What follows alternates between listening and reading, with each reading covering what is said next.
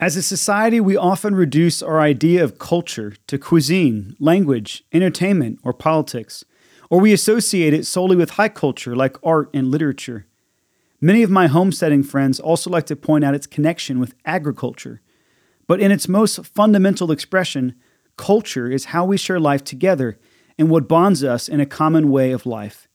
That's what brought me together with a French priest thousands of miles away from home when I least expected it. That's what bonds me with all my closest friends who have Christ on the throne of their hearts. That's also why culture is the concluding principle of this book.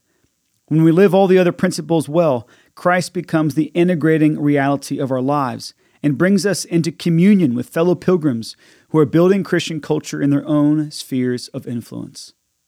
Welcome back to the Love Good podcast, everybody. That is a little excerpt from our principle number 10 in this art of being human, which is the principle of culture. This is also chapter 10 of Let Beauty Speak, the title of the book that I have recently released, as well as the course, the introductory course of Love Good Academy, our brand new formation platform, available exclusively at lovegoodacademy.com.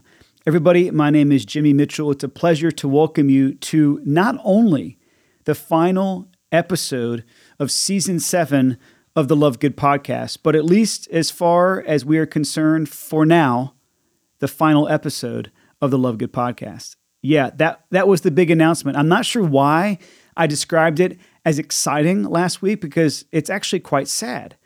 But I'll get more into what that means and what the podcast might look like down the road, if at all, as well as give you a sneak peek of everything that is coming down the pipeline with Love Good in the months and years ahead. It really is an incredibly exciting time, even if we are, and yes, this is official, retiring the podcast for now. God bless you guys. I'll be back in just a few moments as we dive into our 10th principle in the art of being human, culture.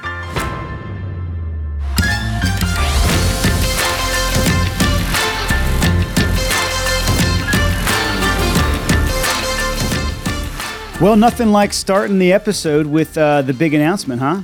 I don't know how many of you guys saw that coming. I actually think many of you guys saw that coming. I couldn't help but push for a season 7 of the podcast. What a beautiful number to end the Love Good podcast on. You can't beat that. 7 seasons going all the way back to the fall, I think August. Maybe, if I'm remembering this correctly, we began recording in August of 2017. Our first episode released, I think, sometime in late October. This was the first year that we had Love Good apprentices living, praying, and working together in Nashville. This was also the season where we brought on many incredible artists like Drew Holcomb and countless others. I mean, just incredible conversations with some of the biggest thought leaders, artists, and I think shakers and movers, not only in Nashville, but beyond. And so it is a little bittersweet to now be landing the plane on the Love Good podcast as we land the plane on this real beautiful introduction to Let Beauty Speak. And frankly, everything that is now, in some ways, summed up by this idea of Love Good Academy. So Love Good obviously began producing music, publishing books, commissioning artwork, and we're still doing a lot of those things. But initially, back in the summer of 2013, we were kind of a glorified CD of the Month Club. That's the easiest way of saying it. Well, no one really listens to CDs anymore. I don't even hardly have a CD player myself. And the reality is, more and more, we realize that Love Good is a philosophical movement. It's a movement of people, Christians specifically, seeking to evangelize culture through beauty and very much inspired by artists who are doing it through their music.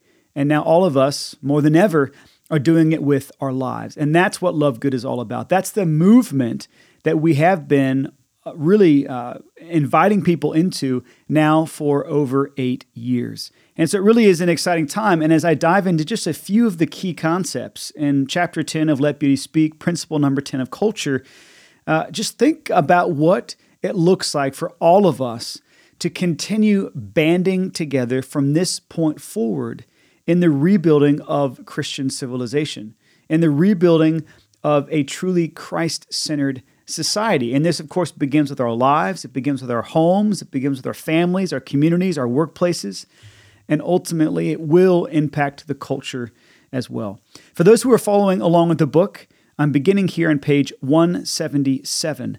And I talk initially about some of the most incredible experiences I ever had in Europe, which I am apt to do, especially in the writing of this book. For some reason, as I was pondering and reflecting and preparing the writing of many of these chapters, so many of the stories that came out of that process of prayer and preparation really can almost all be dated back to 2006, 2007. Those were incredibly formative years for me, where I did a lot of traveling abroad, studying abroad, missionary work abroad.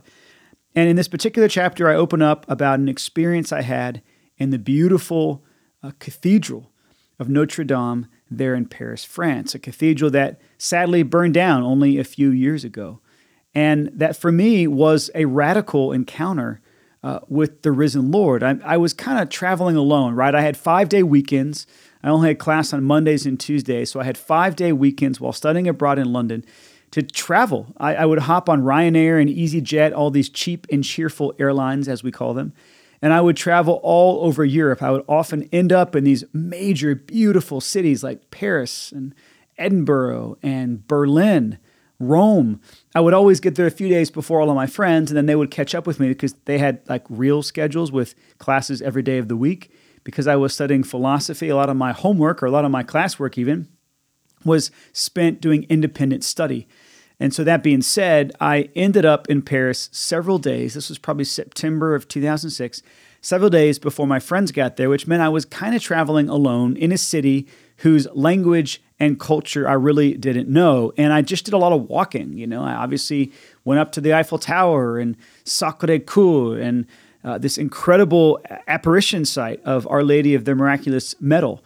By the way, I'm not really sure I just pronounced Sacré-Cœur quite good enough. My French accent is miserable, so I'll just stop there. But I had a beautiful couple of days. I went to the Louvre. At one point, I remember being so kind of bored, and bored is not the right word, lonely, that I found these group of college students from Mexico. And because I knew Spanish, I just totally struck up a friendship with them. But that just goes to show you, in the line waiting to get into the Louvre, there I am hanging out with these new Mexican friends of mine because there was no chance of me befriending anybody who spoke French. And so that being said, in a real moment of longing for family, for friends, for communion, ultimately, I walked into this beautiful cathedral of Notre Dame. And sure enough, I had this real desire to go to confession. For those who aren't Catholic, this is where we like to sit down and confess all of our sins to a priest who's there in the person of Jesus Christ. And so I didn't really hesitate. I walked into the cathedral and I desperately looked for a priest who could speak English. And sure enough, there were several confessionals set up, and one of them had a little, probably not American flag, but little UK flag, which was always the symbol for I speak English. And I walk in there and I will never forget this priest.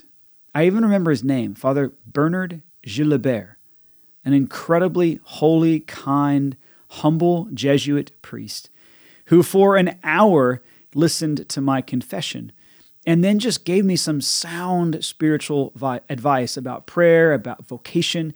And he could kind of tell that I was roughing it. I think I had been surviving on peanut butter and pita bread for a few days at that point. And so he invited me to stick around for lunch with him and a bunch of his brother Jesuits there who lived and ministered at the beautiful Notre Dame Cathedral. And so I obviously jumped on this opportunity. Next thing I know, I'm sitting down to what is surely one of the finest French meals I've ever had. Well, the finest I've ever had.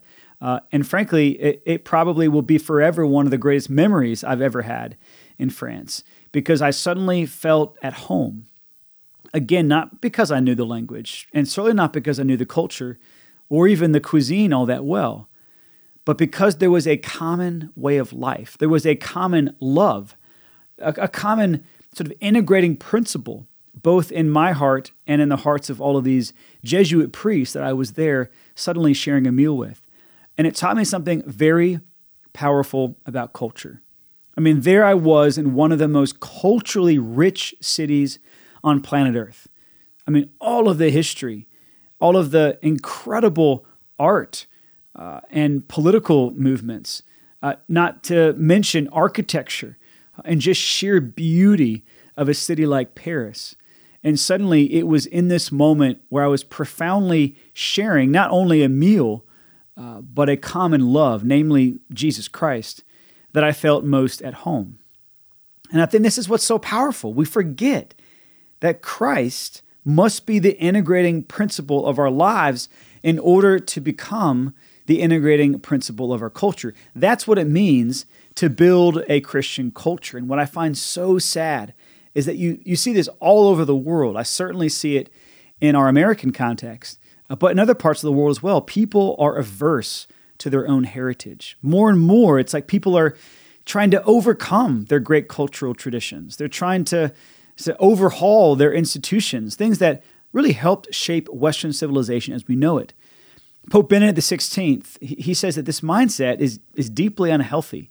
And he says that it eventually leads to a flight from one's own heritage. And he goes on to say, and I quote, "Here we noticed a self-hatred in the Western world that is strange and that can be considered pathological.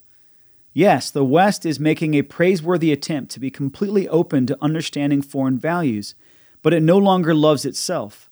From now on, it sees its own history, in it only what is blameworthy and destructive, whereas it is no longer capable of perceiving what is great and pure." End quote. G.K. Chesterton puts it like this. He says that in history, there is no revolution that is not a restoration.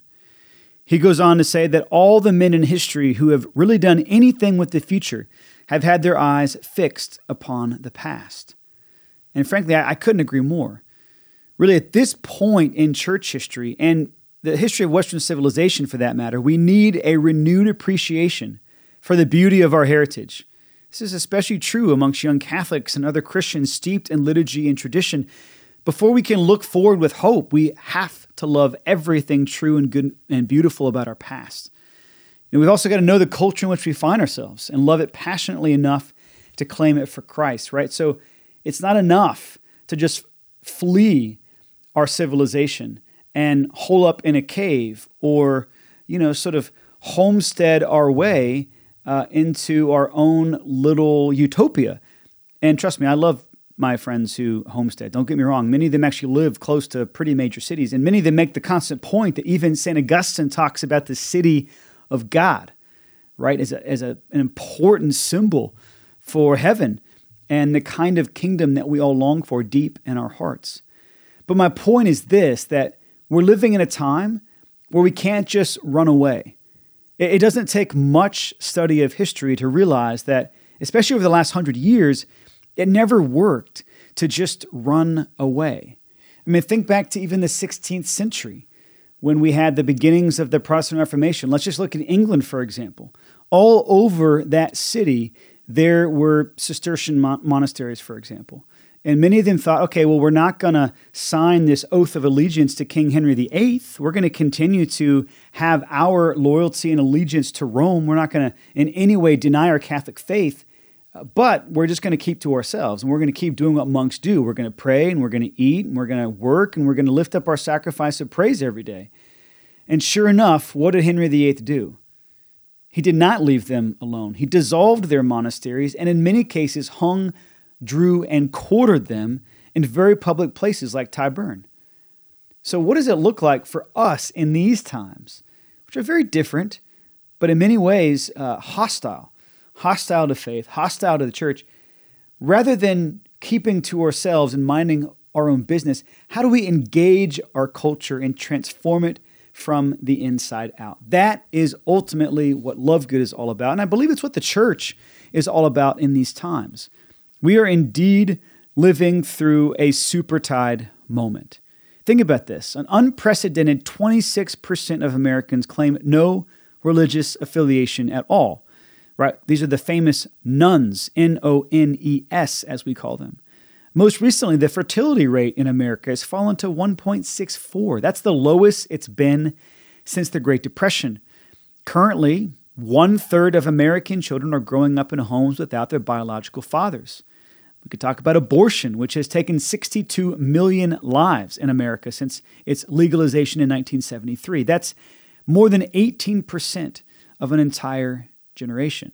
And this is to say nothing of the constant indoctrination taking place in our schools. the widespread confusion with gender ideology, or even the leadership crisis within the church herself. There's a lot of noise, and there's a lot of confusion in our world. When you think back to the burning of Notre Dame back in 2019, this was 856 years after its initial construction began. It seems to me like, less prophetic and more reflective of where we are as a post-Christian culture. It seems to me that actually we haven't had a truly Christian culture in the West for generations. And that shouldn't fill us with despair, but fuel us with zeal. Like more than ever, it is time for the church to direct all of her energy to evangelization. And you know what? That doesn't necessarily mean that we're all becoming priests or monks or sisters or missionaries in far-off lands. In fact, what it means for all of us is a real fidelity to God's call on our lives and to constantly bring Christ more and more into the heart, the very center of our existence, so that He is the integrating principle of our lives. How would you live differently if you knew that you were living through the most evangelical moment in your lifetime? Meaning, how would you begin living differently even today if you knew that there were more souls who were primed for redemption, who were ready for salvation than you'll see at any other point in your life? What a beautiful and exciting call it is for all of us to seize this supertide moment, to allow the church through us to step into the gap, the wasteland of our post-Christian culture. And I want to close with just these final paragraphs that begin on page 189 in Let Beauty Speak. And there's a really fun quote from Theodore Roosevelt here, but it begins on 189. And I believe this is a really important way to close out not only this season of the podcast, not only this final chapter of the book, but frankly, this is a great way to close out the Love Good podcast after 5 years and 7 seasons of near weekly episodes. And again, this is page 189 in Let Beauty Speak. Where do we go from here? We must live these principles with hope and fervor, especially when the stakes are as high and the times are as dark as ours. We must give the world a glimpse of the kingdom of God by placing Christ on the throne of our hearts and ultimately of our families, communities, and culture. We must get into the arena of God's love and stay there. Imagine that it's April 23rd, 1910. We're back in Paris, France, hearing a speech from former U.S. President Theodore Roosevelt at one of the oldest universities in the world. The speech is entitled Citizenship in a Republic, delivered soon after Roosevelt had finished a year-long hunting expedition in Central Africa. At one point, he offers an impassioned criticism against cynics who look down at men trying to make the world a better place.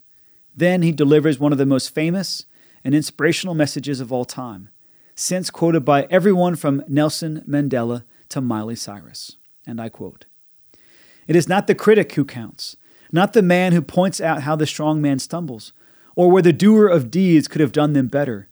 The credit belongs to the man who is actually in the arena, whose face is marred by dust and sweat and blood, who strives valiantly, who errs, who comes short again and again, because there is no effort without error and shortcoming, but who does actually strive to do the deeds, who knows great enthusiasms, the great devotions, who spends himself in a worthy cause, who at the best knows in the end the triumph of high achievement, and who at the worst, if he fails, at least fails while daring greatly, so that his place shall never be with those cold and timid souls who neither knew victory nor defeat." End quote. For many of us, our faces are marred by dust and sweat and blood. Our culture has left us confused and tired. Life has been full of tragedy and triumph. At times, we've been pushed to our limit. Perhaps in our exhaustion, we've forgotten the blessing of it all. Unlike some generations, we're aware of the growing hostility towards Christianity and have an opportunity to step into the fight and strive valiantly for all that is true, good, and beautiful. By reading through these principles and applying them to your life, you're already daring greatly as you cultivate the art of being human and pursue the heights of holiness. This book exists for no other reason than to empower you to live the fullness of your humanity in an imitation of Christ Himself. Our culture is sick and dying because there aren't enough saints living among us. Together, we must be those saints. Through every season of your life, God invites you into ever greater intimacy with Him. Wherever you find yourself right now, full of great enthusiasms or simply exhausted by the realities of life, ask God for the courage and willingness to get into the arena of His love. Look for every opportunity to know at best the triumph of high achievement, and at worst to fail while daring greatly. It's crucial that we step into the existential void and rouse our culture of noise from its sleep. The eternal salvation of souls depends on it. God forbid we miss this once-in-a-generation opportunity to show the world what it means to be human and storm heaven with an army of souls in our wake. Indeed, we were made for such a time as this. If not now, then when? If not us, then who? Once again, those are the final paragraphs of Let Beauty Speak, The Art of Being Human in a Culture of Noise. My brand new book, my first ever book, available exclusively to Love Good patrons, and you can just simply go to lovegoodacademy.com to subscribe today. Not only do you get a copy of this book, you get a beautiful exclusive t-shirt that you cannot find anywhere else, and full access to our brand new formation platform where we have new videos, new courses releasing all the time. And here's the sneak peek of what's coming next. In March, we're going to be releasing a brand new course from Father Ryan Adorjian, and he's doing a deep dive into our first principle of wonder. And we have an incredible book by Romano Guardini. It's actually assembled by Sophia Institute Press, all about the virtues that lead to happiness, the kind of virtues that ultimately lead us to God. But the whole book, and really all of Father Ryan's course, has this thread of wonder all throughout it, and what it looks like for all of us to be reborn in wonder, which, by the way, is a beautiful little phrase from John Senior, the author of a great book that I recommend at the end of my book called The Restoration of Christian Culture. So that's in March. And then in June, we're releasing a course with Dr. Ryan Hanning, and that's called Habits for Lasting Happiness. And it'll go alongside his very beautiful book called The Willpower Advantage that he released through Ignatius Press. It must have been right at the beginning of the coronavirus outbreak.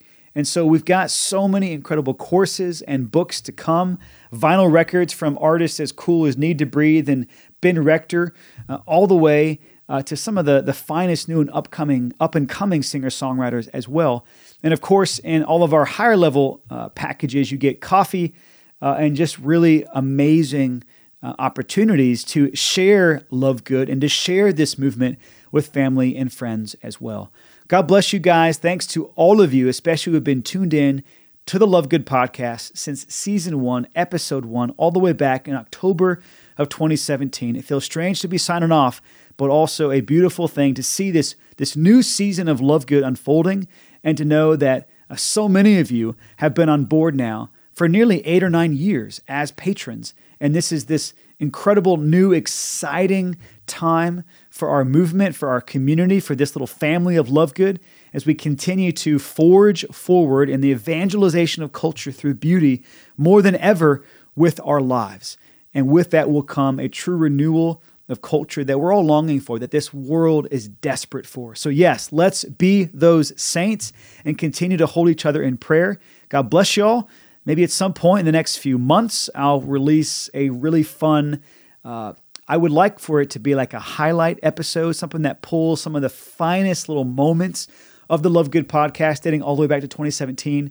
Hopefully that will come out sometime later this spring of 2022. But again, in the meantime, keep me in your prayers. Know that I'm praying for you. God bless y'all.